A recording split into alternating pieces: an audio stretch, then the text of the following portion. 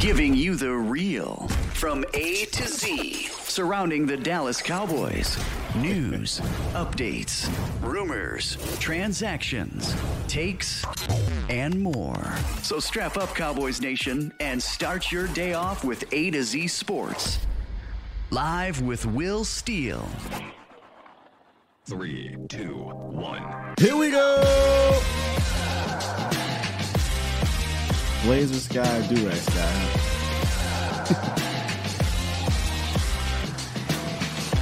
Good morning, good people. Welcome to A to Z Sports Live. We're streaming live on YouTube. And of course, I am your host, Will. Not Blazer, not Durag, just Skywalker still. Boom! Honestly, it all depends. That's up to y'all. Yeah, whether you get Durag or Blazer Skies, we're keeping it a bean. Coming up today, we have a good show lined up for y'all. We're turning the page to the Washington football people, but I'm doing it in a little bit of a different way. I got 5 things to watch for, and it's really 5 things to improve on if we keep it at a bean that the Cowboys need to do to close out this 2023 season. And I hate to even say that. We're at the end of the season, man. Jeez. In the roundup, we got some transactions. And before we get to my 5 things, of course, it's Thursday, so you know what that means. Our guy, Patrick No-C Walker, is coming through the scientific method. He's going to give us the goods that is happening down there at the Star, the latest that is happening down there at the Star. And there's a lot really to talk about. In regards to transactions, you got the injuries, you got call-ups, you got a whole lot going on. We're going to talk to Pat about it. But what's good, Bomb Squad? Bomb Squad! Somebody said the Durag. So shouts out to my guy Reg, 105.3 The Fan. Only handful of those dudes I fool with. And Reg is definitely one of them. And I happened to be on my YouTube, right, on my phone. And I said, is that Reg with a Durag going on? I didn't know they let him do that, but shouts out to my guy Reg with the Durag Reg. I had to hit him up. Yeah, man, good stuff lined up today. We do have Pat at the top of the hour, so we got like 15 minutes here. I want to talk about this whole Pro Bowl thing, and I want to talk about some of the transactions, and we'll smooth on in to Patrick No-C Walker. All right, let's get into it. I don't got much time before he gets here. Then I want to talk to y'all because this will be the last phone session of the regular season. Time we will not have phones. We got Okoye on. And then after that, it's playoffs. It's phones for the playoffs. So let's go ahead and get into it. It's time! It's time! It's time! It's time! It's time. It's time! Time? It is time for... It's time for the Morning Roundup. Round 'em up, boys. Let me talk to you. This beat just hit for me. Let me talk to you, Cowboys Nation, about the signings yesterday. Yeah, the Cowboys signed 4 different players to the practice squad, essentially heading into the playoffs. And Damian Wilson was one of them. Now, the reason why I didn't lead off with La'el Collins, because weird day yesterday, man. I mean, it's never easy with La'el, right? It's just never cut and dry. It's always something. But yesterday, we started off the roundup. Hey, La'el Collins signed. Then after the show, it's like, well, not really. They're still working things out. He visited Buffalo and Dallas. We're working out the details. Then later on in the evening, breaking news, La'el Collins did officially sign. Well, so did Damian Wilson, former Dallas Cowboys linebacker. And jokingly, we talked about how La'el may not have a shot at playing unless, hit glass case of emergency, but Damian Wilson might. The Cowboys only have a handful of linebackers, really 1 real linebacker, but 2 they use at linebacker, and that's it. So you could see Wilson, maybe not brought up this week, but the next week. They brought up Buddy, that's his name, Buddy. Last week, they probably will do it again and save Damian Wilson's call-ups for the Freeski for the playoffs. So he gets signed. Who else got signed, Scott? Well, La'el Collins officially got signed. And then there were two other players who got signed that makes me go, What do you mean by that? Wide receiver Racey McMath. What a name, by the way. Racey McMath. You know how the kids are saying the math ain't mathing? I just know he like the McMath ain't mathing.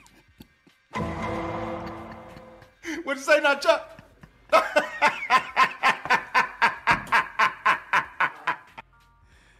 I love having corny dad jokes. So this McMath ain't mathing to me, man. Why would the Cowboys sign? First off, let me start with the wide receiver, and then we'll get to the running back. So the Cowboys signed Racey McMath, and they already have two wide receivers on the practice squad, right? Moreno Cropper and Martavis Bryant. So why sign another wide receiver? Is the Martavis Bryant thing not working out? I'm just curious. I'm asking questions. I'm not insinuating. I'm just curious. Maybe I'll ask Patrick Nosey Walker about that here in a few minutes. I don't necessarily think you need another wide receiver. Okay. We'll see what's up. The other guy they signed was actually a Irving, Texas product. Sir Roderick Thompson, Texas Tech running back. This also is intriguing to me because I don't think they really want to call up Malik Davis at this point. They're keeping Malik Davis on the practice squad, but if he were to get quote unquote called up, he would have to be signed to the 53-man roster. He is out of free call-ups. So the Cowboys said, okay, we'll sign a running back, and now we get 3 new ones. However, there's also the Dalvin Cook thing that's out there. We're going to talk about that with Patrick Nosey Walker as well. Is this them protecting themselves in case the Dalvin Cook thing does not work out, which there has been reports of interest? Again, we'll talk about that. Because they could not, in my opinion, go into the playoffs with one healthy running back on the 53-man roster, another running back that would have to be put on a roster by cutting someone else. So they really had to go get a running back. And you said, well, what about Rico Dowdle? Well, Rico Dowdle was hurt. He's 1 week he's playing, and next week he's a hurt guy. You really can't count on Rico Dowdle, and they don't really give Rico any work anyway. And we had the conversation about Rico. About the run game, and we'll continue to have it. Trust and believe. You just hold tight.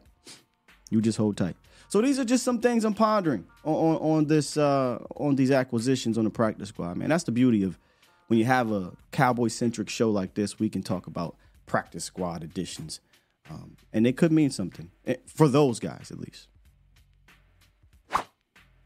Pro Bowl was announced yesterday, and the Cowboys are sending 7 to the Pro Bowl. Now, y'all know how I feel about the Pro Bowl. Let's play the game. Is he a Pro Bowl player? 2 different things. Let's list these 7 guys, and I think they got them right here. Micah Parsons, yes, he is a Pro Bowl player.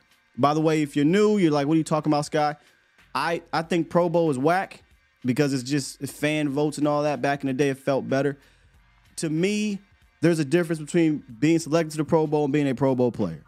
Micah Parsons, clearly a Pro Bowl player. Dak Prescott, clearly a Pro Bowl player. CeeDee Lamb, clearly a Pro Bowl player. Deron Bland, clearly Pro Bowl player. Brian Anger, Pro Bowl player. Braden Aubrey, All-Pro. He's going All-Pro. Well, so is Lamb and Dak, I think. And Micah. Here's where it gets funky. Zach Martin.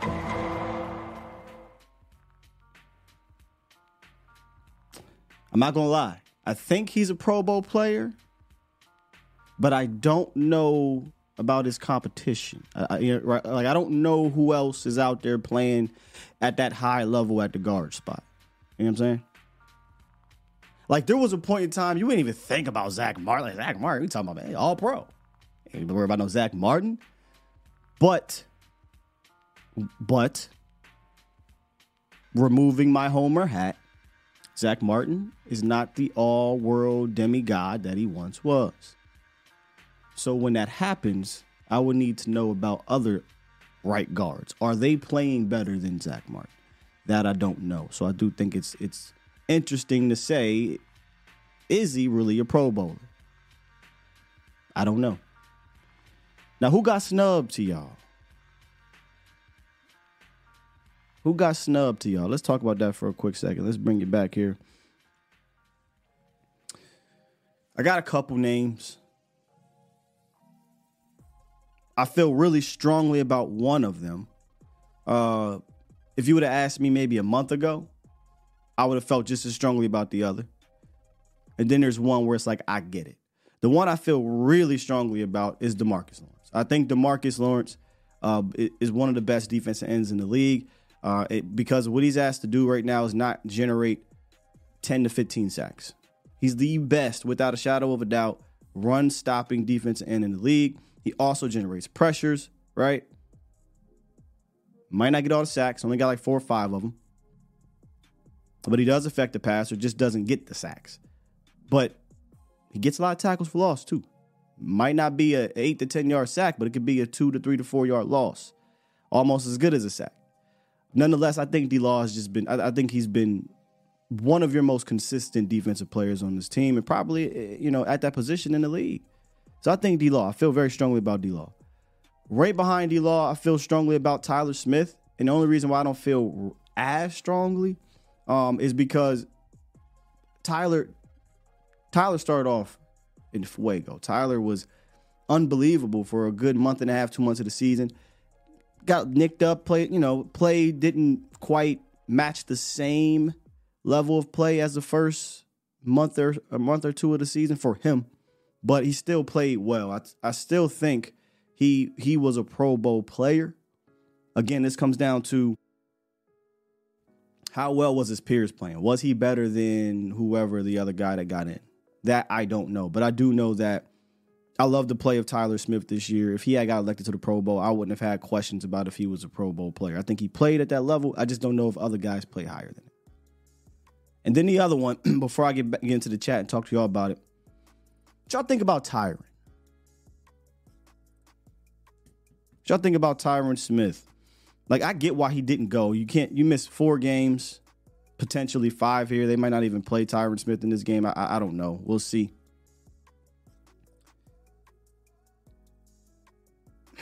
Now I think about it. I'm pretty sure other players have made the Pro Bowl missing 4 and 5 games. So he was a Pro Bowl player. When Tyron Smith was out there playing, he was a Pro Bowl player. Damn sure in the pass department. Nobody was blocking better than him at left tackle. So that's the one I got a question mark around, Tyron Smith. So I got Tyron, Tyler, D-Law. How about Osa? Maybe my bad. I didn't do good enough preparation because when I look at this, when you ask about like Osa and whatnot, I got to go look at the peers as well because I do think Osa is playing at a high level. Obviously a career year, banner year for Osa Odighizuwa. But it's peers, right? Like I don't know, but that's a good one. Osa's a good one. Wow, you think Lewis could have been one? I don't know, but I don't know if Lewis could have been one, but Ramsey made it. Yeah. That's when I was thinking about the games missed. I'm like, wait a minute. I think Carson Wentz made it. When he got injured in 2017, he missed the final like 4 games or something like that. I think he made it. Cooper Rush got snubbed. No, Lewis played enough, but Lewis not a Pro Bowl player. No. Let's see. D-Law, yeah, Tyler Smith. The Cat Williams Jones crazy. If I had a Patreon or something like that, I would definitely break down this Cat Williams thing. Those are my 3. Tyron, Tyler, D-Law. I really don't think there's really anybody else we're missing here. Come on, Jay. I think that's it. Yeah, I'm not really seeing. Osa's a good one. I mean, Osa played like a Pro Bowl player a lot this year. I'll say that. 100%. Trent Siege. How about that, Oscar?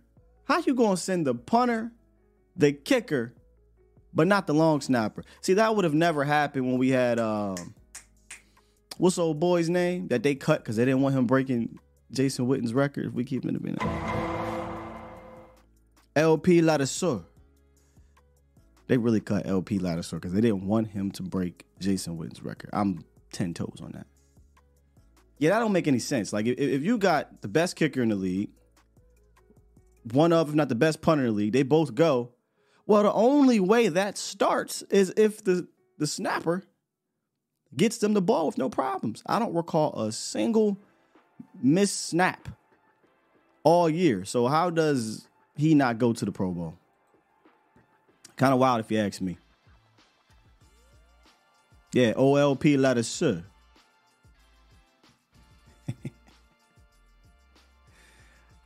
I mean, I got a Patreon, Brother L, but I don't got time for Patreon. That's maybe that's what I should have said. What's up, Professor O? Big Hank?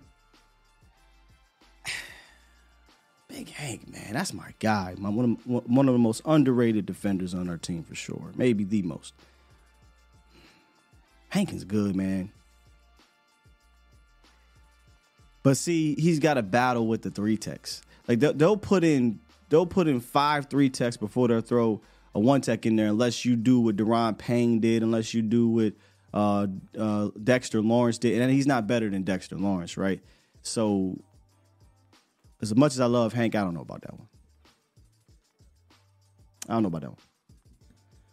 All right, let's get into it now, Cowboys Nation, and hit this scientific method and get all of the goods down there from the start with our guy Patrick No C Walker.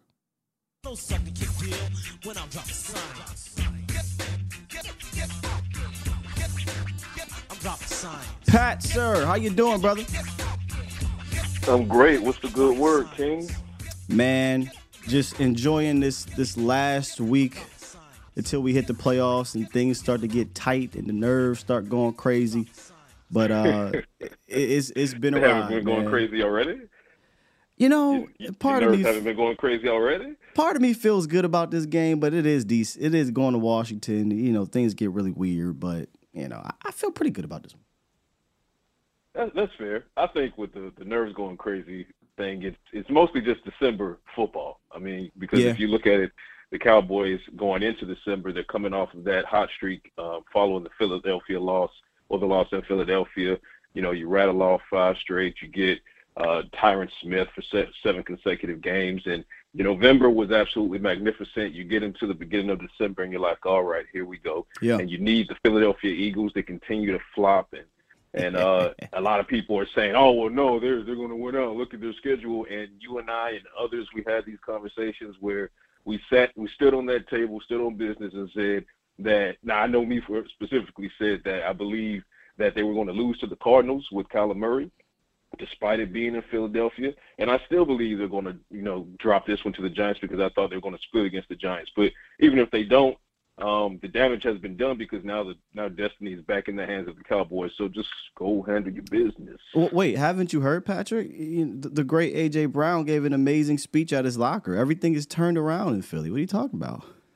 Oh, okay. It's the same A.J. Brown that had refused to speak to media on 2 separate occasions for 2 consecutive weeks because even after they escaped with the victory the week prior to the Cardinals, he still refused to speak because he didn't necessarily like his lack of involvement in that particular game. And the same A.J. Brown who was outproduced by Julio Jones in the loss against the Arizona Cardinals. So, I mean, sure, I guess if that's what they want to hang their hat on is A.J. Brown putting on the PR mask because it took him 2 weeks of PR coaching to finally say the right things in front of the camera. I mean, sure, go for it. But the reality is all the Cowboys need to do is win this game, and they got the division, the number 2 seed, and at least 1 home game in the playoffs. They win that one, they get a second home game, which is exactly what they need. Indeed. And the practice report came out from Wednesday yesterday that we'll see who will be playing. It was a lengthy one, but a lot of that was about rest and whatnot. Can you kind of give us an update on said practice report? Yeah, absolutely. A lot of rest days. Or I should say a lot of rest yesterday. For some veterans, obviously that's going to be the case for Wednesday and a little bit of Thursday as well. We'll see who gets the rest today. But on yesterday, outside of rest, the only ones that you really need to kind of keep an eye on, Wanye Thomas, he's dealing with an illness, which is that bug that's just kind of going around the facility. It even attacked me a couple weeks ago. So, you know, for those that are saying, you know, keep the guys safe, I couldn't even keep myself safe. So we'll see if Wanye Thomas is available for the game. We'll see how these next couple of days go for him. Malik Hooker still kind of nursing that ankle injury. He popped up with another illness, you know, a couple weeks ago. He battled it. He missed the Buffalo game because of it. So that's something to keep an eye on as well.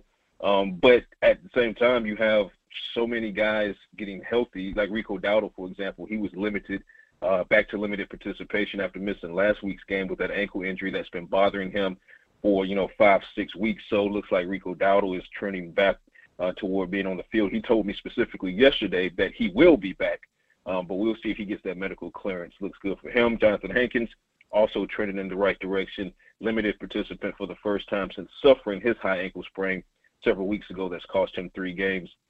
Tyron Smith, guess what? No back designation. Just a good old-fashioned rest day for Tyron Smith. So that's great news there. And for the most part, Tyler Smith is still touch and go at the moment. Didn't participate yesterday in practice. I think that he does really have a chance with that torn plantar fascia, which is, for those that don't know, it's actually better to fully tear that than it is to strain or partially tear. He really does have a chance, but I'm of the mindset still that if this were the playoffs, he plays. But because it's not, and not dissimilar from Hankins. Hankins needs to come back and get some, grease his wheels after time off.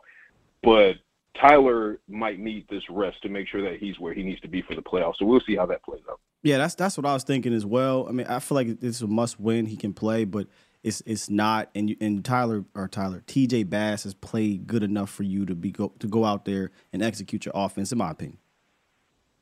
Right, 100%. And I think that's the situation where you have to look at it and say, how do we balance the need to win a game of this magnitude with understanding what comes after this game, regardless of the outcome of this game? So when you're looking at Hankins, you have to look at it from an aspect of the long run, in that he's had several weeks to get healthy. He's back in limited practice. He's starting to look good. He's moving well. Okay, there you go. Let's get the rust off of him. But when you look at Tyler Smith, you say, okay, well, he's played the majority of the season, missed a couple games early in the season, but he's played the majority of the season and several weeks through what could be described as a strained plantar fascia. And now here we are. He finally tears it. That's why Rappaport described it that way. He finally tore it, which is not a bad thing. It's actually a better thing. And now you have to ask yourself, well, how effective can TJ Bass be? Well, you've seen TJ Bass at several points over the season, and at no point did anyone point at TJ Bass as a reason that something didn't go well. That's something that a run didn't produce, or something, or the reason that, a pass block was missed or anything like that. So because there's not this massive drop-off from Tyler to TJ Bass, and in a situation where, let's be frank, you're not going up against the best defensive line in the NFC East or in the NFC anymore, because they don't have those horses like, Montez Sweat and Chase Young and Jonathan Allen. We talk about the injury report. Jonathan Allen did not participate yesterday with injury, so keep an eye on that. And also as an what's the word I'm looking for? As a connected aside, as a related aside, Kendall Fuller, starting nickelback, he didn't practice yesterday either. So it's a game that you should win, and win handily, but you still need Hankins to get his reps. Smith, I say give him the week off, so he's good to go for 2 weeks from now. Yeah, I remember that. That's the same injury Tony had some years back. He missed a game, and then he came back and he was able to play. Exactly. Yeah. So a good thing he tore it completely, and it's not going to drag. But speaking about the running backs, question for you, because Fehoko, and please explain this too. Fehoko is now activated on the 53 with Deuce Vaughn being designated to IR with this injury out of nowhere. To me, initially, I said on Twitter, could this be a sign that they feel good about Rico Dowdle? Because I don't think you do that given the situation with Rico and his ankle, and then, You don't have any more call-ups from Malik Davis. So the running back room feels a bit messy to me right now, Pat. No, they 100% have confidence in Rico Dowdle's physical status right now. And like you said, if they didn't, they wouldn't have made the move to add Junior Fehoko, which, although I'm a huge fan of Junior Fehoko's motor, he still has a lot of development to undertake going forward. But then keep in mind, if you look at the defensive line and the defensive end room, there is a logjam. So where do you get Junior in? Because he was largely inactive before he went on IR in the first place. Mm-hmm. So for you to bring that guy up in that position where you already are trying to figure out reps and let a running back go to IR, put a running back on IR, that has to send the message that they feel really good about Rico Dowdle going into this game and the playoffs as well. And then also keep in mind, Tony Pollard, he's still completely healthy. Tony spoke on yesterday, said he feels physically wonderful, which is great news. And then you have we'll talk about it here in a second, you have the fact that the Cowboys added a running back on yesterday. I believe it's the best NFL name I've heard since Puka Nacua, which is Racey McMath. Yo, that name's crazy. So, I mean, you have the fact that they added a couple guys on yesterday. So, I mean, they're making some moves to make sure they have some insurance alongside Malik Davis on the practice squad. But then also keep in mind that there's this Dalvin Cook equation. Yes, please dive into that. Yeah. Formally waived on yesterday, subject to waivers, as is every veteran who is waived after the trade deadline. Quick correction, it's not Racey. Racey McMath is the wide receiver. So Roderick Thompson is the running back. So quick correction there. But Dalvin Cook, subject to waivers, and based on some conversations I'm having, I think he clears waivers. I don't think that teams – I know based on conversations I had yesterday, I don't think the Cowboys are interested in claiming him because they don't want to claim the contract. So even though his contract was reworked so that he could get a mutual release from the Jets, there's still, I think, $490,000+ that you would be claiming. And Cowboys look at that as very expensive for, several week rental on a practice squad who might not see the field. But I'm also told they are, in fact, interested in him as a free agent. So if he hits free agency, they will, in fact, give him a call to see what his numbers are to try to add him to the practice squad. So definitely a thing there. I know some are saying, I've seen some tweets out there that are saying that they're not interested. That's actually not correct at all. They're not interested in claiming him at the current price, but if he hits free agency, then absolutely. Although I wouldn't be surprised if, it comes out that they did place a claim and change their mind. But as it stood as of yesterday, that's how they wanted to attack the Dalvin Cook equation. That makes a lot of sense to me because, like I said, the room is strange. And then the Sir Roderick Thompson, by signing him, that to me signifies they're looking for some type of help or bodies in that room. Because right now you got technically, if I'm keeping it being, one healthy running back, and then the other one you have to cut somebody to call up in Malik Davis. Right, absolutely. And now keep in mind, when it comes to the playoffs, the practice squad elevation clock resets. So, be it Malik Davis or, Malik Jefferson, for example, whomever is on that practice squad gets another 3 call-ups. Not even 3. It's unlimited. So you can call a guy up an unlimited number of times in the playoffs on the practice squad, but that clock gets to reset. So as soon as, this regular season concludes, Malik Davis is back in play, and those other guys on the practice squad are back in play. So kind of a housekeeping note for you there. But it's still going to have Sir Roderick versus Malik Davis on the practice squad. And if Dalvin Cook clears waivers and then potentially joins the Cowboys, then you really have a robust running back situation as far as insurance is concerned. And I think that's where we have to draw the clear and definitive line, because so many people are looking at those of us who want Dalvin Cook, and I can't speak for everyone, but I know there's a large faction of us that want Dalvin Cook for the right reason. We are not saying, and I am not saying I want Dalvin Cook as a replacement for either Tony Pollard or Rico Dowdle. Get that out of here. That's not what I'm saying at all.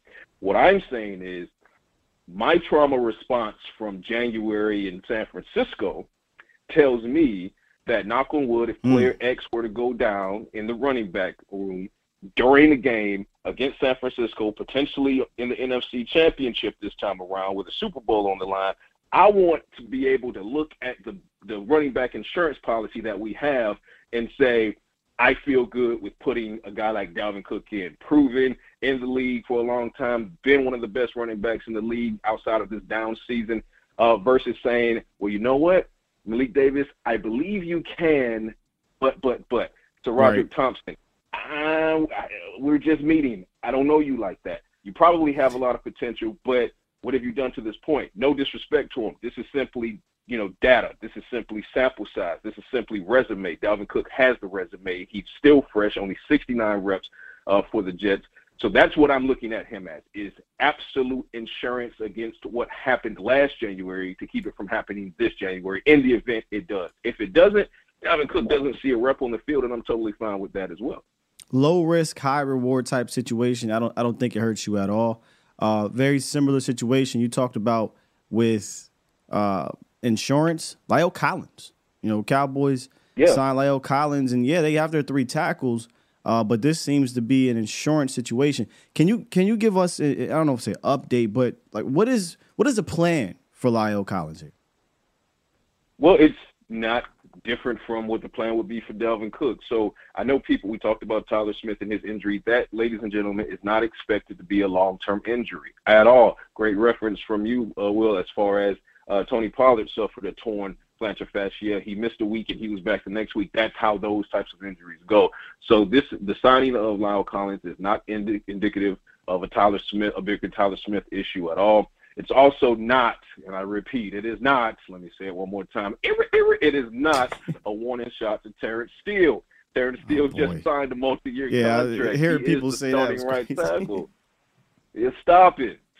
And I get it. We can make the argument, like we can have a debate on if it should or should not be, but the fact is it is not. And I will also say that if it were going to be something that was a warning shot to Terrence Steele, it would have to be a little bit more robust than La'el Collins, who still he looks physically great. I said this a couple of days ago when I saw him walking in the facility. He was big smile, and he just looks phenomenal. He is absolutely in shape. But he's coming off of a major injury. He's had several major injuries over the past couple of seasons. So you still need to see what he looks like in football shape when he's on the field. He's not a warning shot to Steele. What he is a potential upgrade over Chuma Edoga. That is how you have to look at it. He is a potential upgrade over Chuma Edoga. I'm told plan is for him to be for him to be a swing tackle, La'el Collins, not a guard. But it is a beautiful thing that he has the ability to pop in at guard if needed. So that's beautiful, but that's not the plan. Just a good availability in that aspect. But they saw what Chuma Edoga did against the Dolphins, and they went ahead and pulled the trigger to make sure that doesn't happen with the season on the line. So La'el Collins, he's expected to finalize his deal this morning. So everybody breathe as we have this conversation. Doesn't feel like a Randy Gregory situation. They just had to work out a couple more things, but it's expected to happen today. And then, of course, Damian Wilson is joining him on this class reunion for the Cowboys. It's Patrick No C Walker, DallasCowboys.com. Hey, it's Thursday. That means we get the Science Lab. Can you give us a teaser on that one? Oh, 100%. On DallasCowboys.com, 10 a.m. Central Time, no later than 11 a.m. Central Time.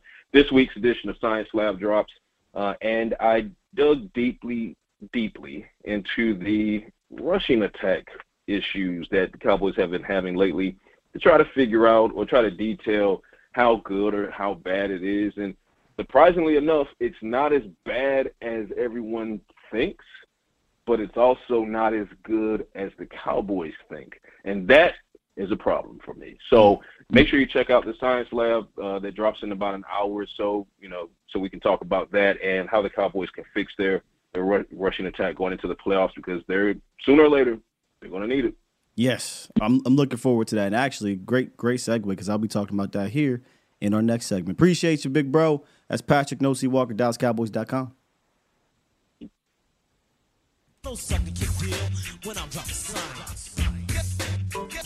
What a segue. It's like, let me see. Let me get that out the way. A lot of little nuggets in there. La'el Collins, swing tackle. I don't know about left tackle. I look at La'el as a right tackle.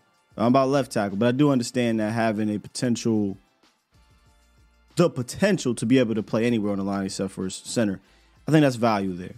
I'm right there with him with the Dalvin Cook thing in the sense of this is not going to hurt you picking up the phone. It's not going to hurt you bringing him in. I've been 10 toes on this since yesterday. I don't think he fixes your run game woes, but it's not like he's going to hurt your run game woes. I want to talk about the whole run game situation here in a second. But, the fact that they're interested, and I'm glad he cleared that up, they're interested as a free agent. That makes a ton of sense. I don't even think they can claim, if I'm not mistaken. I think that's passed.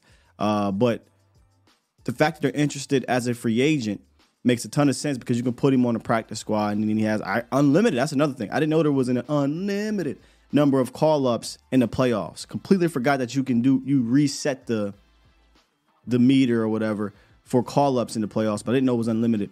Either way, you don't really normally play more than 4 games anyway in the playoffs. But a lot of good stuff there. Make sure y'all run that back if you missed it. Here's what we're going to do. As we always do. We're going to take a quick little coffee break, water break, whatever you drink, energy drink break. And we're going to come back and we're going to get into my 5 things that the Cowboys, I say you have to watch, like 5 things to watch, but it's really 5 things they need to improve on. As I was putting it together, I'm like, these are really 5 things they got to improve on. 4 things. The 5th one is a bit of a hopeful type of situation. So let's go ahead and hit this break, come back, jump into it. You're listening to A to Z Sports. Do it live! At some point, hoping to broadcast In front of the millions of Cowboys fans to bring you the real. But for now, strap up and here's your host, Skywalker Steele. I'm Luke Skywalker. I'm here to rescue you. We'll do it live.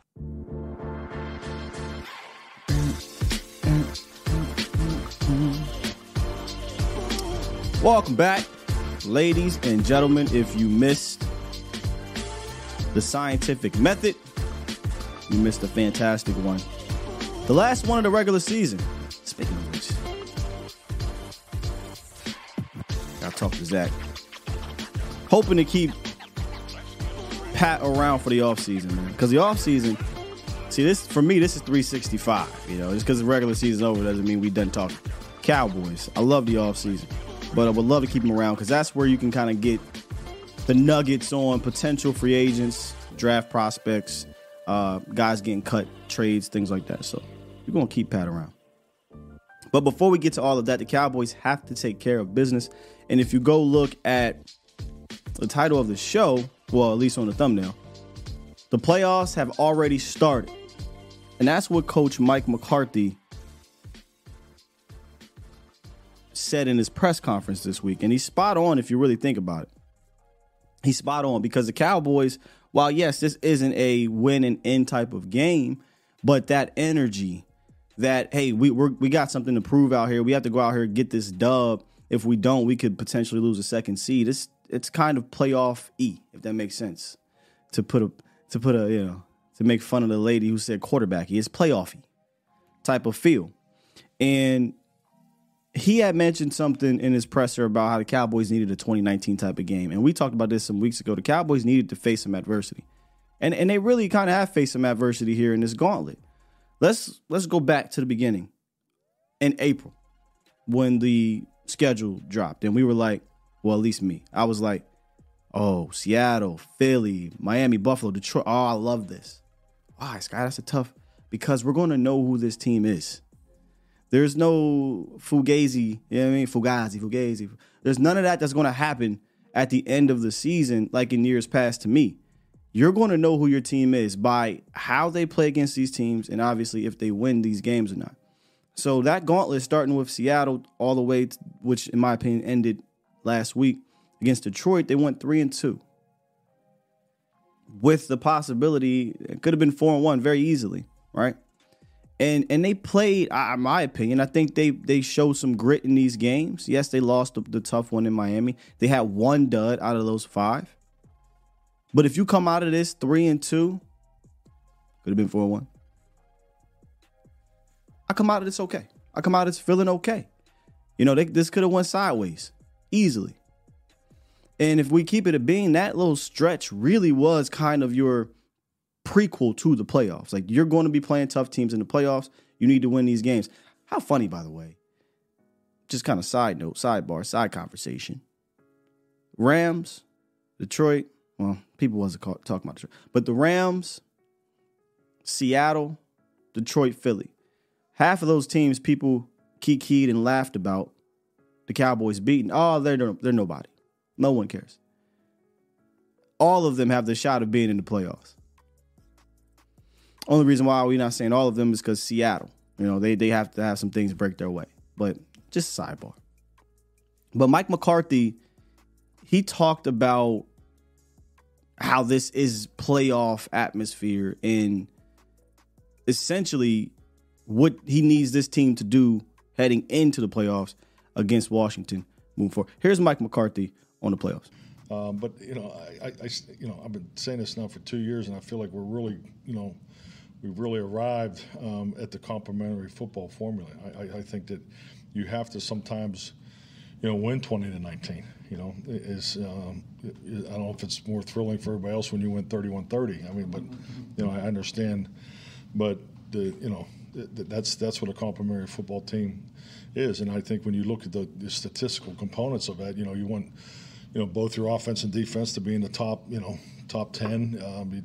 Definitely as far as how many points you give up versus how many you score, but the turnover ratio to me has always been a huge variable of a successful football team. And we needed to get our giveaways down. Our giveaways have been too high the last 3 years, and so far we've done that. We need to carry that into this game this week, because frankly, let's be honest with you, the playoffs have already started. I mean, the way this thing lines up for Sunday, there'll be more playoff games played Sunday than there will be the rest of the playoff season. So it's true. I just think you want your team playing a certain way, and everybody has that opinion, and based on how you're using your players and things like that, and I do feel that the complementary football team, one that they can play to that level, is a really good formula for playoff football. I will give the NFL this credit. By scheduling all division games in Week 18, they set themselves up wonderfully for competitive games. And Mike is right. Like, there's going to be more playoff games Week 18 than there will actually be playoff games, because half the damn league is playing to get in the offs, which is exactly what the league wants. The Cowboys are not. The Cowboys are not playing to get in the playoffs, but they're playing for playoff positioning. And that's what I love about this season finale. I love it. You've got to go back all the way to week 2019 maybe? And I don't even know if that scenario broke, but it's been a while. Maybe 2018, I don't know. It's been a while since the Cowboys were actually playing for something in Week 18/17, the last game of the year. Last season, they were locked in at the 5th seed, win or lose, it didn't matter, and they went out there and played like that.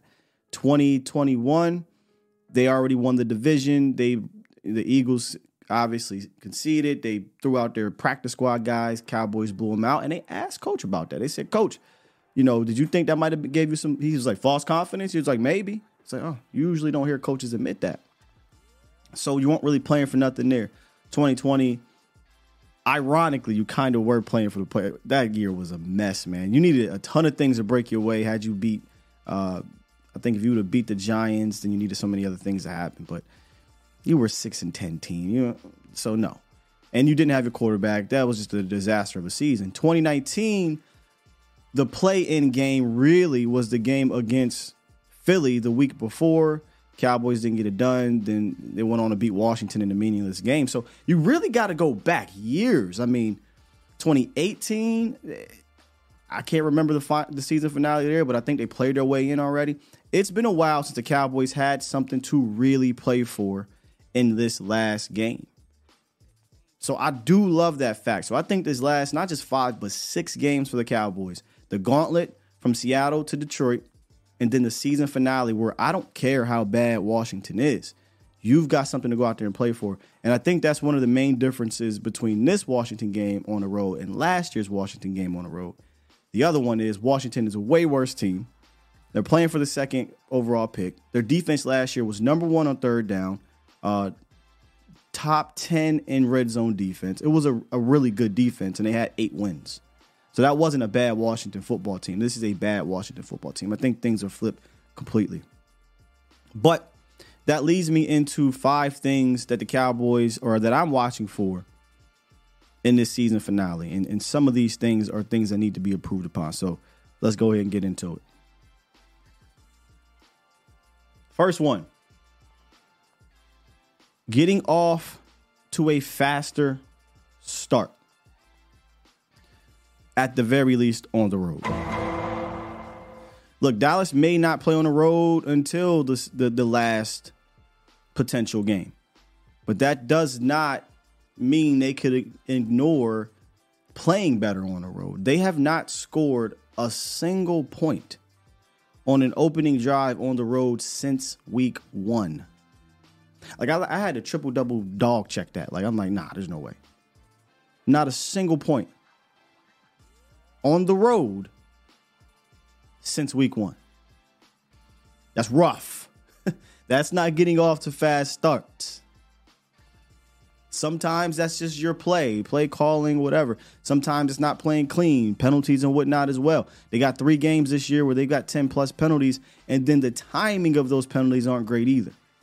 So the fast start doesn't necessarily have to be the opening drive. It could be the next one, or it could be the first quarter, but they just have not really been hitting on all cylinders to start off the game.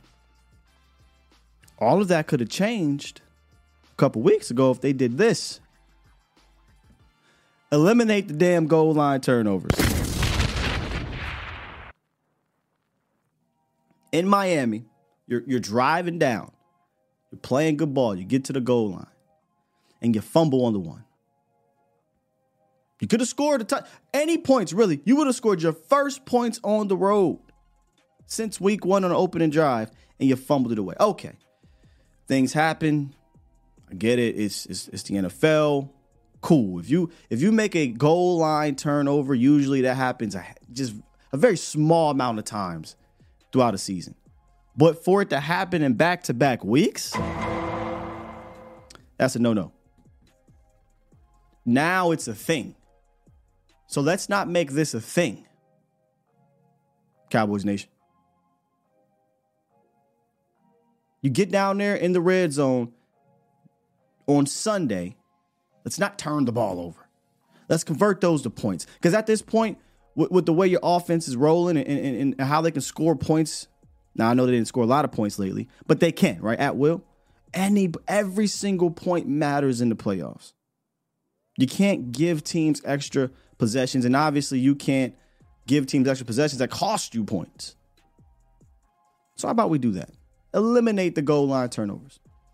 And my third one, before I get to the phones, something that can help down there in that red zone, right?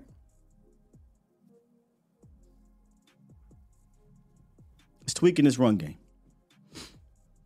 We're going to hear from Mike McCarthy here in a second, but another statistic on the road that's blew my mind a little bit. And I'm not saying we're a running team. It just goes to show you that just the road, we're just different for whatever reason.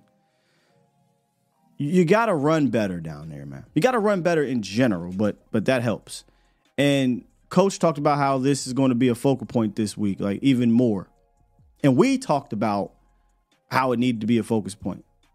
Pre-snap stuff, blocking better, running better, all that good stuff. But I went and looked because I'm like, man, somebody had posted a stat about Tony's game against Seattle where 46 of his 49 yards were after contact. I don't even know if this stat is going to really resonate with a lot of people or if they understand how crazy this stat is, but this is kind of crazy. So follow me here. Tony Pollard right now is 10th in the league in rushing, right? 10th in the league. Having a very mid-year. He even admitted it, right? 4 yards per carry, 935 yards, 5 touchdowns, very mid-year. So of the top 10 guys in rushing, and it's really 11 because Tony is tied with Isaiah Pacheco. So of the 10 or 11 guys in rushing, leading the league, he has the least amount of yards before contact. I repeat, he has the least amount of yards before contact. But what does that mean? That means there's not a ton of lanes. There's not a ton of holes that he can run through. They're as clean as maybe these other teams, these other running backs. Only Derrick Henry has a smaller gap between his total rushing yards and yards after contact. Meaning he's having to get more yards after contact than anybody but Derrick Henry. And he's not Derrick Henry built. Hey, Tony Pollard, we know your game is the perimeter game, and when there's lanes, you can use your explosiveness at the second level. But we want you to be power guy. Okay. Let me put that in perspective real quick. Christian McCaffrey leads the league in rush yards, right? 1,450 rush yards, something around there. 886 of his yards are before contact.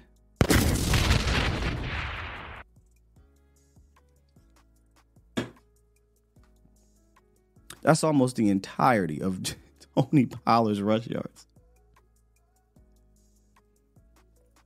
Nobody would look at San Fran and say, man, what a juggernaut offensive line. Now, they're going to have Pro Bowlers. It's going to happen because of who they are. But it's about the how they do it. And me and Vach on the show yesterday, I went and looked at yards per carry, the top yards per carry teams in the league. Teams like Detroit, Buffalo, Miami, San Fran, Baltimore, LA. All these teams are up there. And I'm like, what do all these teams got in common? They all do the pre-snap stuff, the post-snap action, at-snap stuff, eye candy when they're running. And then you go look at Dallas and it's just like, here we go. Just line up and run the ball. That's cool if you got a line that can push dudes and bully dudes. We don't have that. So Coach McCarthy was asked about the run game. So was Shotty, and we played Shotties. But here's Coach McCarthy talking about how they spent more time. Hey, we're going to spend more time. I hope you spent more time. But here's Coach. Well, I mean, we spent some extra time today on the run game. We played against a defense Saturday night that, I think they were 64% pressure. I think they had 11 empty pressures. So we had a lot of uphill looks, for our run game. So it wasn't good enough. It's definitely something we'll spend more time on this week. All right. Well, we spend more time, Coach. I hope it's productive time. I looked over and Princess said, well, let's compare the lines. Those lines aren't great. Now, you maybe look at Philly and Detroit. Sure, Atlanta. Those are great offensive lines. Miami's not a great offensive line. The Rams don't have a great offensive line. San Fran does not have a great offensive line. They have a great player on that offensive line. I'm going to sound like a broken record, but I do not care. In today's game, it's not about the who in the run game. It's about the how. I was saying it last year. I was saying it the year before. It's about the how. And for whatever reason, we've ignored the how. And shouts out to Duke, who had stated a while ago that even if you break down the how, right, like how the offensive line is actually blocking, they're being taught different stuff. They're not doing the same things. And he believes that comes from the head coach. And we talked about that the other day when a caller called in and said, I think he was mad at Jerry for not, wanting to sign an Adrian Peterson type dude. And I said, well, no, this is more so McCarthy saying I don't need an Adrian Peterson type dude. I've ran with a stable before. And that works. A stable, a duo, whatever, that works. This is the 2023. You don't need one back. But if you're going to do that, you can't live in the Stone Ages on the ground. We've gotten better with our pass game concepts. We were in the Stone Age on the ground. So maybe that's something next year that Mike McCarthy can improve upon. But on the road, the Cowboys have struggled to run the ball. They have not rushed for 100 yards on the road since week 3.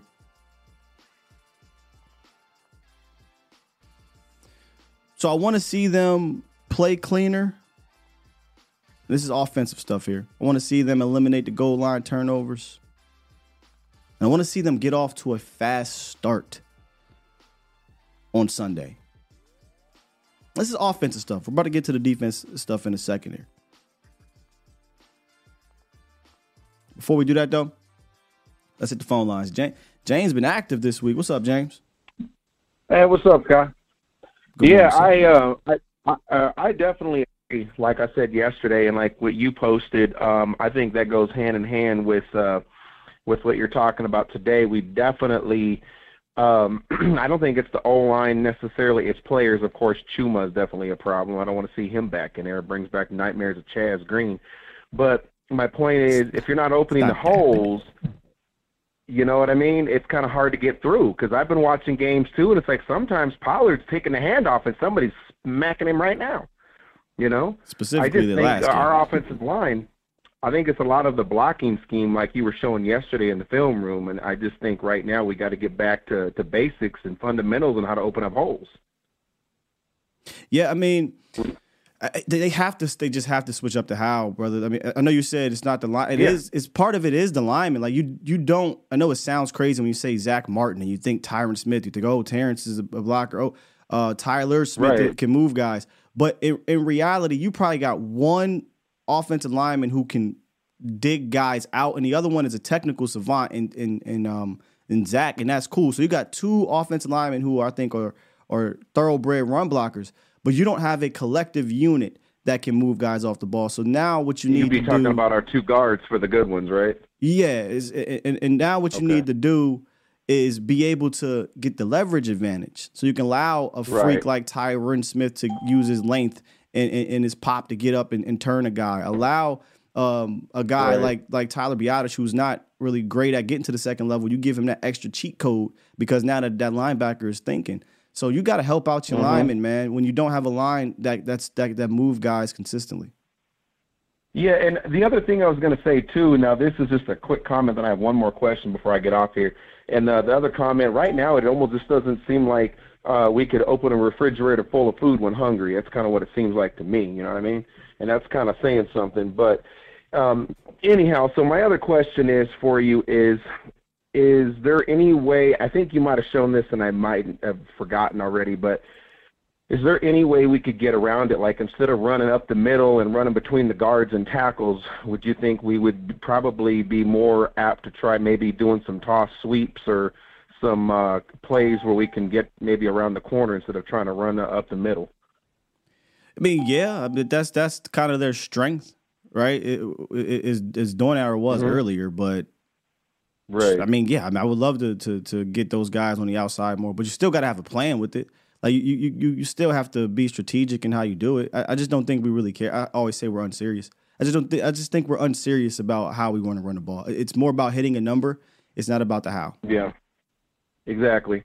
And anyhow, so I thought of one last thing. I'm sorry to do this, but hold on. Way too many, y'all. Start off quick, but what would be your guess if you was coaching? Say that again. If you were coaching, how quick would you want to try to get the starters out of there as far as, schematically I know we got to win the game, but how would you go about it? Like just get as many points as you can and get them out early? How would you do it? How would you go? Like probably 21. If we get like a 21-point lead by the third quarter, I'd consider starting to sit them. But I think you have to get at least a 3-possession lead. I don't think you can pull them with 2. Yeah, because I think by then the Washington team should start to fold because they're already going to fold probably going into the game anyway. They ain't got nothing else to play for. But then again, it is the Cowboys. That would probably be their Super Bowl, so they're probably going to play as hard early. So we'll see. All right, man. Well, Anyway, Sky, as always, man, like I said, I learn a lot from you. You and Bots are always cool, man. That's why I listen to you guys more than I do anybody else. So great show as always, man. Thank you, good brother. Have a good day. Let's get a couple more up in here before we hit my final 2, and then we're going to close it out with these calls. VIP. What's good, VIP? Sky is VIP, baby. What's the vibes, my guy? What's happening with you, man? Look, man, I'm on a work grind. I listen, I chop it up to what everybody's talking about. The only thing I press about the running game is TP just don't look the same. I don't know, B. He just don't look the same to me, man. What I do have to give him flowers for, he is blocking. If he is feeling that when they send a blitz, Dak is comfortable with him blocking, but I just don't see him breaking tackles. I don't know, man. He's got the second most broken tackles in the last 2 months of the season. Word? Okay, all right. He's almost. He's breaking tackles at a high rate of late. But I get it, man. We don't have the 50-something yard runs. We don't have the big plays. But I'll ask y'all to do one thing: go back and look at just the highlights. You ain't gotta look at film. Go watch the highlights, and y'all will see the stark difference in the lanes created for both Zeke and TP, not just TP. And then go watch the film this year, and you'll see it's a drastic difference. But yeah, he's breaking tackles. Breaking tackles ain't the problem. The getting across the goal line is a problem for Tony Pollard. Catching the ball last week was a problem for Tony Pollard. But asking Tony Pollard to run up the middle was a problem for Tony Pollard. But that's Big Mike's problem. Big Mike in that goddamn first down, like he has a give up call. Like I'm thinking, like the whole time he's doing it, I'm like, all right, he's setting him up. I'm just to be an optimist. All right, he's setting him up for something. But if I see another first, like we are starting second and behind the chains that whole game. Go look at that tape. The whole game we started second and behind the chains. We can simply throw a dump off pass. Give me 4 quick yards. Give me anything on first down. Like that's what I need Mike to get in his bag at. Like get creative on first down. Stop putting TP in positions that TP is not a body type running back. We know that. Yeah. So put him in positions to win. Put him on the outside. Brother, you're preaching to the choir, VIP, man. At this point, right now, they're not going to change that, right? VIP, like they're going to do what they do. So here's what I'm asking them to do. They're not going to go out and get some 250-pound back. Their offensive line is not all of a sudden going to push guys off. So I'm like, what is a solution to have a better running game heading into the playoffs? I think it's movement. I think you have to get movement pre-snap, and you have to get creative. If you don't get creative, you're not putting your guys in the best position to be successful on the ground. And I don't need them to rush for $150. I just need them to be efficient, and I'm gonna keep saying that. And that's all. Like efficiency. Like we have, I think, the comfort zone of playing in the dome for the first 2 games, but we might have to play in the elements. So we have to. We need a running game. And the playoffs, what travels? Defense and running game. We need both of them to show up in the playoffs in order to win. Look, Sky, man, I'm out here sniping for you. Ain't no Slurpees through the playoffs. There are no Slurpees allowed through the playoffs. I don't want to see it. I don't want to hear it. If you're doubting my quarterback, I'm on your heels. Sky, hold on, Sky. Somebody did get snubbed for me. And bigger than Osa. I think Osa? Because I think Osa, how did he get snubbed? Osa been balling this year. I think he's taking a hit because he's not, like they're expecting him to be that one technique, but he's been blowing the backfield up, blowing the backfield up. Yeah. Osa for us definitely had that year 3 jump. Let me see who got in over him. I'm scrolling. Give me a second here. Defensive ends, interior. So it has to be a 3 check, right? So this is tough. So Donald, Dexter Lawrence, and Hargrave. That's tough to put him in over those guys. Damn. Yeah, that's tough. Damn. Okay. That's all tough. right. Because the Pro Bowl, that's all seniority. That's why Zach and that's what, like, not even to talk about that, but Zach, I need him to step up. I need the president to come back for the playoffs, B. So, yeah. Man, look, bro, get up 21, rest our starters, and let's get revved up, bro, to go home and handle our BI, man, and stand on this business and go for 6. Facts. All right, man. It's VIP. Appreciate you, big dog. You already know I ain't a killer, but don't push me, B. Yeah, that's tough. I didn't know that it was AD. See, I knew it was somebody or somebodies that were really good, but Dexter Lawrence, you ain't putting him in over Dex. Aaron Donald's been Aaron Donald this year. And man, Hargrave. When San Fran signed Hargrave, I said, you got to be kidding me, man. What Javon Hargrave do this year? Because I know he was balling. Yeah, 7 sacks, 44 tackles, bunch of tackles for loss. Yeah, man, that's tough to. And again, Pro Bowl player, not the popularity contest. Javon Hargrave, Pro Bowl player. I get it, you know. Speaking of defense, the fourth thing I need to see this, I'm looking for watching, whatever you want to call it. Create some damn turnovers on the road, man. Again, the plan is to not play on the road. That's the plan. Because when you really dive into this team on the road, it is clearly not the same team. They are a lesser team. They are lesser who they are. They're much better at home. 16 turnovers at home, 7 created on the road, right?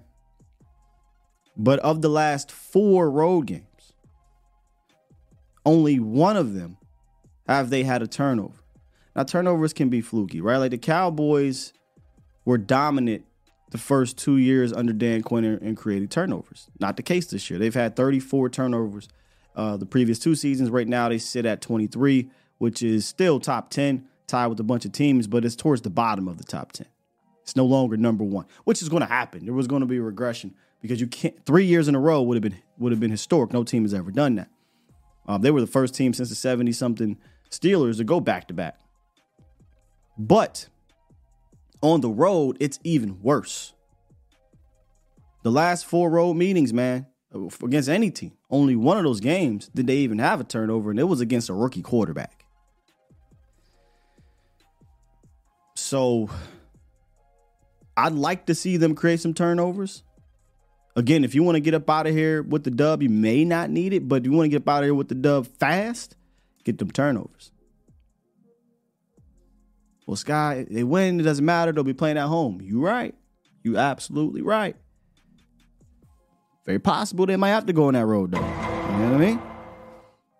And I'm not even saying like you beat Washington to end the season. That's going to give you confidence against San Fran. It's just stacking days, right? Stacking wins and stacking momentum, maybe subconsciously. But I thought this was another interesting thing I found on the road. Statistically, the Cowboys have not done all that well. And then finally, if the Cowboys get off to a fast start, if they force these turnovers, if they don't turn over the ball in the red zone, if they play cleaner, if we see those running game tweaks happen, I think we can pull out that fourth quarter hat. Now, this isn't necessarily something that I got to improve on or anything like that, but it's something to watch, right? Because if you go look around the league, a lot of teams are resting their guys. A lot of teams. Hell, this is a conversation we get at.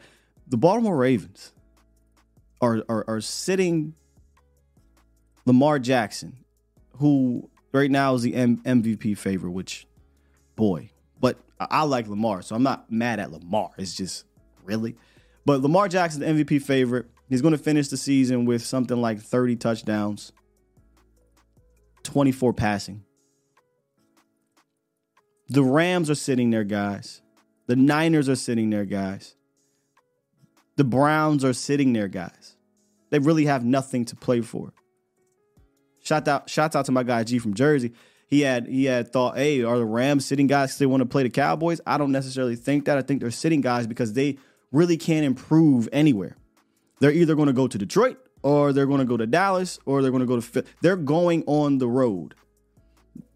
Health of their quarterback, who's an injury-prone guy, health of their big players is more important than thinking about matchup at this, something that they really can't control. They can control their guys being healthy and ready to play. There's nothing that San Fran can do about winning, nothing that Baltimore can do about winning. These teams, same thing with Cleveland. But Dallas has to play.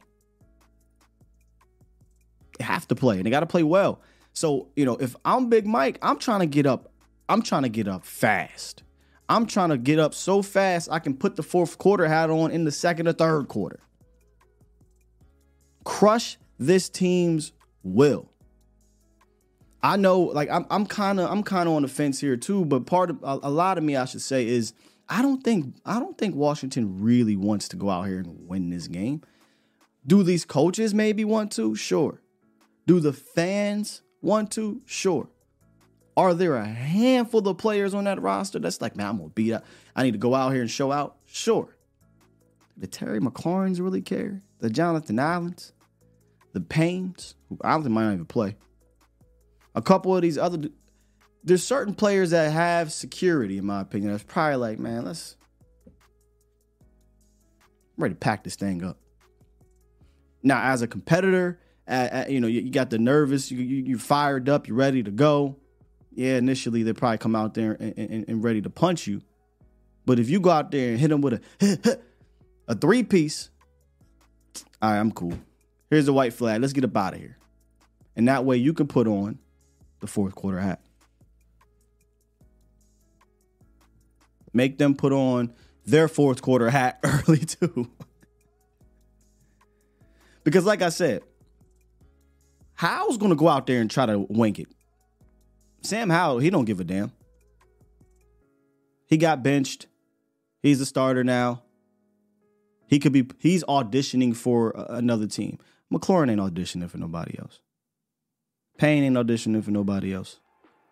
Their offensive line stinks anyway. It's a bad defense. It's a bad offense. It's a bad team. Don't give the handful of players and coaches who do have something to prove any type of momentum.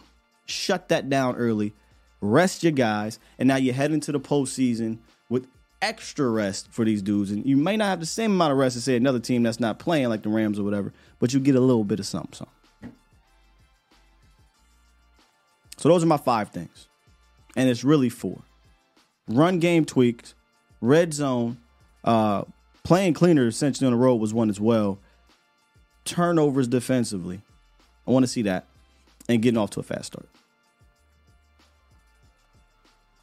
All right, let's hit these phone lines. Get to the supers and then talk to y'all. D-Sean, what's goody, man? What up, Scott? What's up with you? All right, so question. So in the running game situation, do you feel like, and I know we can't change anything, but do you feel like if we double people, like double block people, that we'll create more running lanes to at least?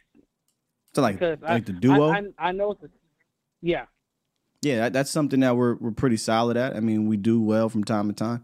We haven't done it as crisp as we did in the past. I think you're seeing guys like our center Biadasz struggle to get to the second level. You're seeing even Zach Martin and Terrence, their duo blocks haven't been as clean, but the more you do it, I think the better they get. So yeah, duo, outside zone, we don't run that as much. Yeah, those are the things that we are better at. Okay. And then another question for the defense. Do you feel like, all right, so I'm going to ask this question too for you. So we know how Michael Parsons is. He's a very he's a very impactful guy. You know, they hold him all the time and things of that nature. So do you feel like I considered Michael Parsons a Batman? So do you have like any Robins on the team that can be able to like get to the quarterback consistently, like meet him there? Because I know teams gonna try to run the ball, but I'm talking about on throwing situations. Everybody not named Michael Parsons. Yeah, all of them are Batmans to Michael Parsons, man. Dante, Sam, Dorrance, D-Law, Osa. We got Micah in like 7 Batmans. That's why we have, in my opinion, one of the deeper defensive line rooms. It's not just Micah, a Batman, and everybody else. It's Micah or Robins. It's Micah the Batman and like 7 Robins. Okay. And then the last question. So on the linebacker situation, so do you feel like they signed like Wilson to like add some more depth, or is it like one of them things where they're actually trying to like get him in? Yeah, he's definitely depth. They probably don't want to see him, because that means somebody got hurt. But yeah, he might play. I mean, you only got 2 linebackers, one real one, but you got 2 linebackers. Yeah, he might play. Okay. All right. Thanks, guys. Yes, sir. Let's keep it moving. 850. What it is, what it do? But wait a minute. I ain't unmute you. My bad. 850. There you go. How you doing today? All right. How you doing? Okay, I was just listening to your some of the callers and everything. I think we need to we need to take this game seriously. We need to treat this game like a playoff game because this young generation need to realize what Washington did to us last year. They beat us bad last year. The players took this game lightly, and we need to play our best players at least past the third quarter, some of the fourth quarter. But we need to protect Dak better.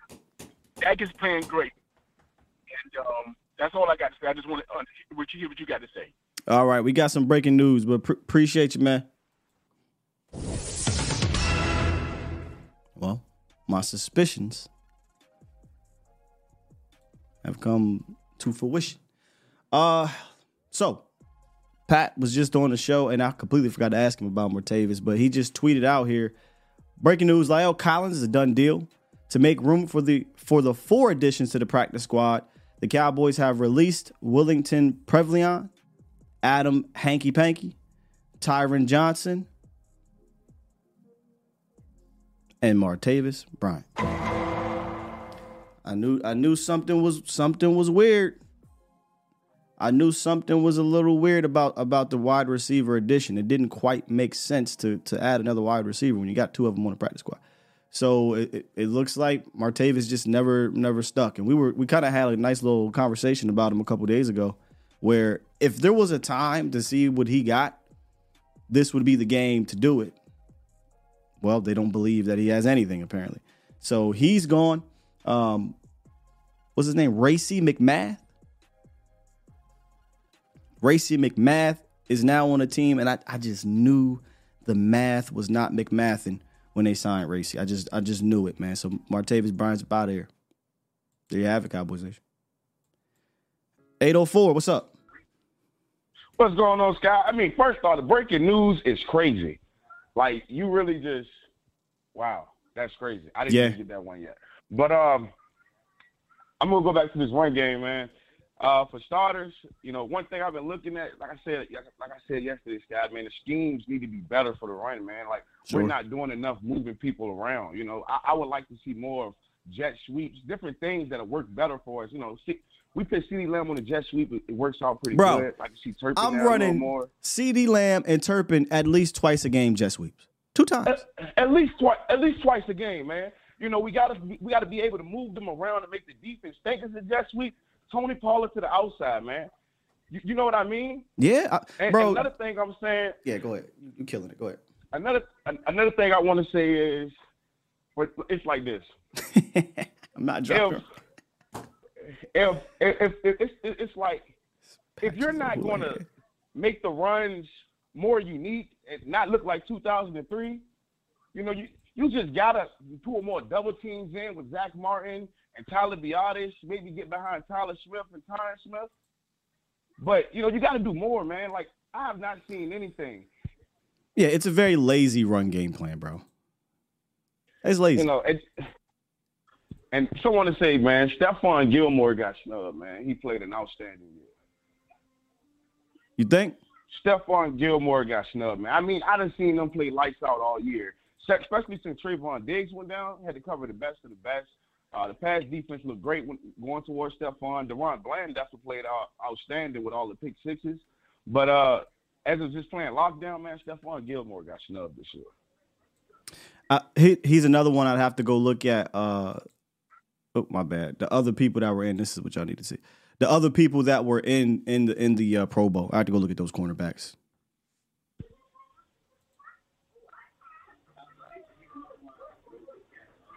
Hello? But yeah, man, I'm just sitting here, man. I'm just thinking about it, and I'm just saying, man, I want 6, guy. I want us to go to Washington next week. We treat it like a playoff game. I want Dak in them out with the hat by the third quarter. Dak for 253 touchdowns early, man. I don't see Tony Pollard having a breakout game here. I think we focus on the pass, prepare for the running in the playoffs, because that's what it's going to come down to, being able to move the ball. We got Brandon Aubrey. I believe he's going to be a big help for us in the playoffs. I'm just saying, let's win these 2 in Dallas. If we got to see San Fran and San Fran, let's go whoop their ass there. Lamar Jackson is not the MVP. It's Dak Prescott. That's my MVP. He played lights out. He told you he wasn't going to have 10 picks this year, and damn it, he didn't. Dak Prescott, I proved to the world and to all the haters that he is him. You ain't lying. Appreciate the call, big bro. Already, Scott. Listen, man. I don't want to be fake to y'all because the only MVP I care about is February. But for the integrity of the award, because I'm a huge Lamar Jackson fan. Huge fan of Lamar Jackson. Number one defense. I'm not going to say ever. Clearly not ever. But they're about to do something that has never been done. Right? Ridiculous. The run game. Top 3 run game, I think. Right? And then just the statistical aspect of it. It is quite literally an average year. I mean, it's okay, that's ignorant. It is an above average statistical year for Lamar Jackson. I think it's way worse than what he did when he won the MVP. Those were real numbers.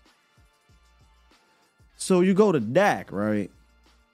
Been the most consistent quarterback in the league. Easily, in my opinion. He's been the best quarterback in the league. Oh, it's not a quarterback award. Okay. He has no running game. No running game. We are quite literally dependent. Now, you can say this about every quarterback, but seriously, we can't go into a game and be like, Dak's off. We're going to turn around and hand it off 25, 30, 40 times. We don't have that luxury. Well, Sky's defense is top 5. Fair. The defense, statistically, I think is like 5th or 6th in points per game. But be for real. Cowboys defense, Baltimore's defense. Which one? Take off the homer hat. Which one would you rather have? There's probably about 5 of the defenses playing better than the Cowboys defense over the last 2 months. But I'm not knocking our guys because I do think we got the pieces, and when those boys are rolling, they're rolling. But that ain't Baltimore. So what I'm getting at is, and this is not I'm not trying to knock, because we can do this with Dak and Jalen Hurts and the players around him. We're just talking about the MVP award, right? Not only is Dak one of the most valuable players in the league, so we got that out the way, because that always comes up. Oh, valuable. But he's also statistically the best quarterback in the league. I think it's craziness. I think it's crazy that a quarterback with 24 touchdowns throwing the ball is about to win the award. Hell, don't even give it to Dak. I told you I want him to have a chip on his shoulder. Give it to Christian McCaffrey or somebody. I digress. So it was funny. Somebody said, making up names. It do sound like it, but Adam Pankey, Willington Prevlion, Racy McMath, like these are some crazy names. It definitely sounds like a Key and Pill skit for sure. That's true. He beat some good teams. He beat some good teams. Hell, it helps tremendously to have the best defense to do it though. The game in San Francisco until the third quarter or whatever was 5-3. It looked like the San Francisco Giants versus the Baltimore Orioles. And then you got a whole bunch of interceptions and whatnot that put you on the 15 to 20-yard line, and they converted. Salutes to them against the San Fran game. But if we would have had that defense against San Fran, I think things would have been different. 100%. So if the award is going to go to a player because he beat 2 good teams, then give him the award. Give him the award.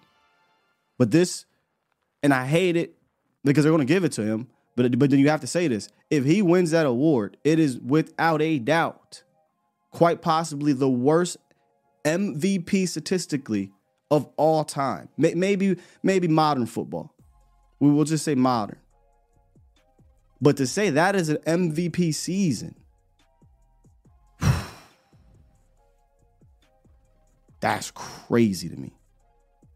That is not an MVP season, bro. Not at all.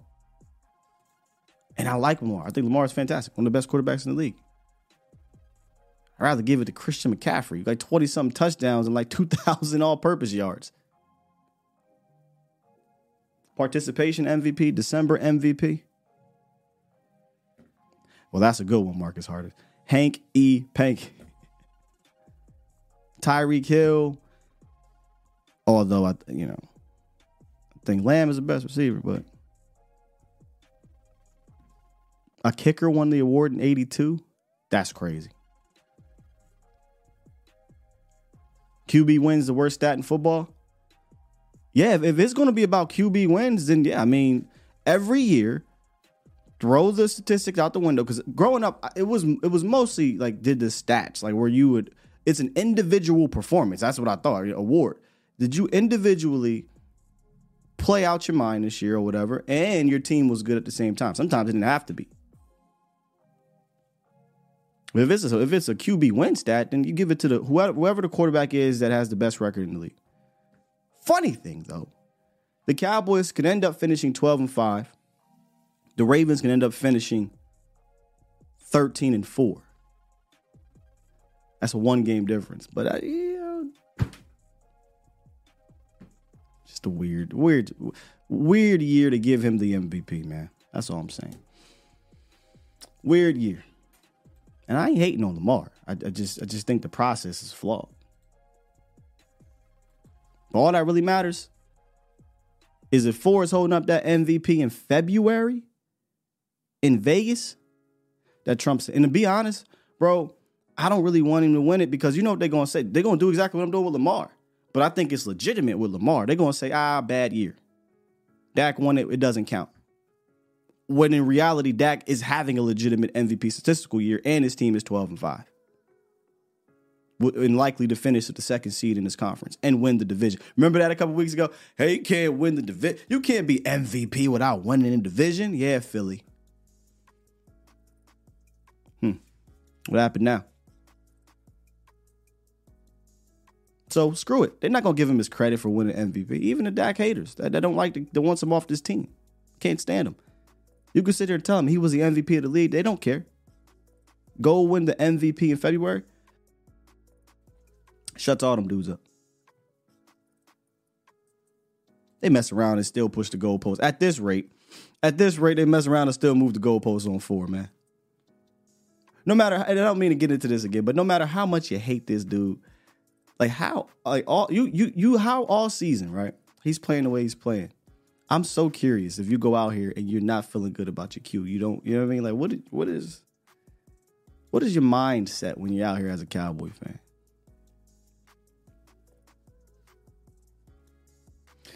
All right, where we at? 4. Man, I saw a couple, but they're not letting me.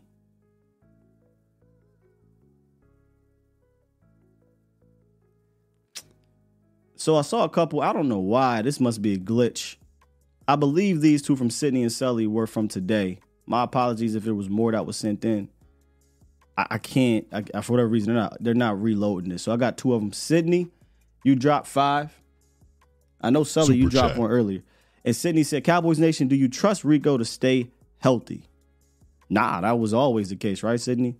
That's one of the main reasons why, I never viewed Rico going into the season or going into camp as the end-all be-all. I felt like, it was Ronald Jones at one point. Whatever running back was in the draft before that. I'm like, yeah, you gotta add somebody to the stable. As much as I like how Rico plays, it's just I can't trust him to stay healthy. And boom, here we are, not healthy. So now I don't think anybody trusts him to stay healthy. Super chat. Sully dropped 5 and said, do you know the breakdown of Rams win or lose versus Packers win or lose? It is complicated with all the scenarios, and y'all can help me out with this one too. So if Rams win, Packers lose, right? Rams win, Packers lose. Rams stay in the 6th seed. If Rams lose, Packers win, Packers go to the 6th seed. The Rams will be the 7th seed, and they'll be going to Dallas. If Rams lose, Packers lose, Seattle wins. Seattle becomes the 7th seed. Yeah, Seattle becomes a 7th seed, right? Yeah. The Rams lose. The Packers lose. Seattle loses. I believe New Orleans, if they win, and there's some other losses in the NFC South, they become the 7th seed. So there's like 4 possibilities. You get Seattle, Packers, Rams, New Orleans. With you being at the 2nd seed, those are your 4 possibilities.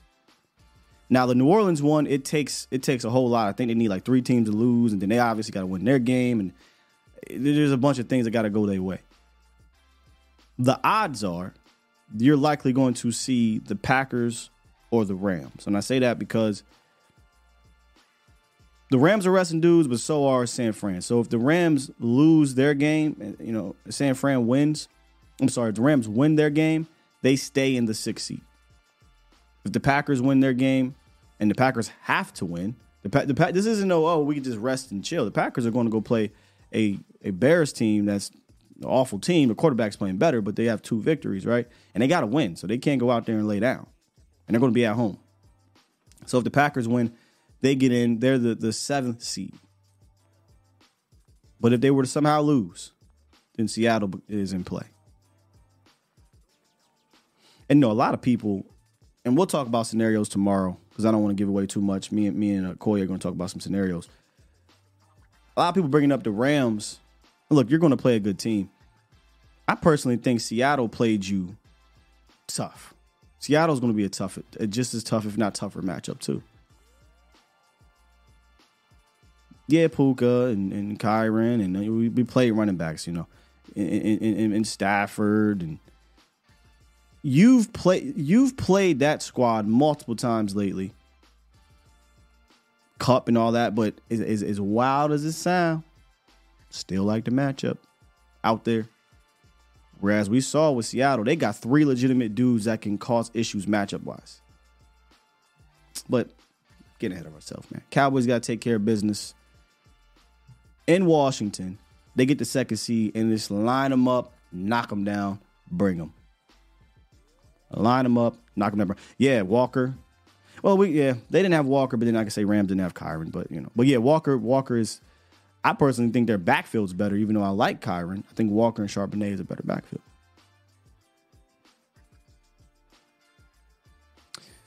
All right, Cowboys Nation. Good show today.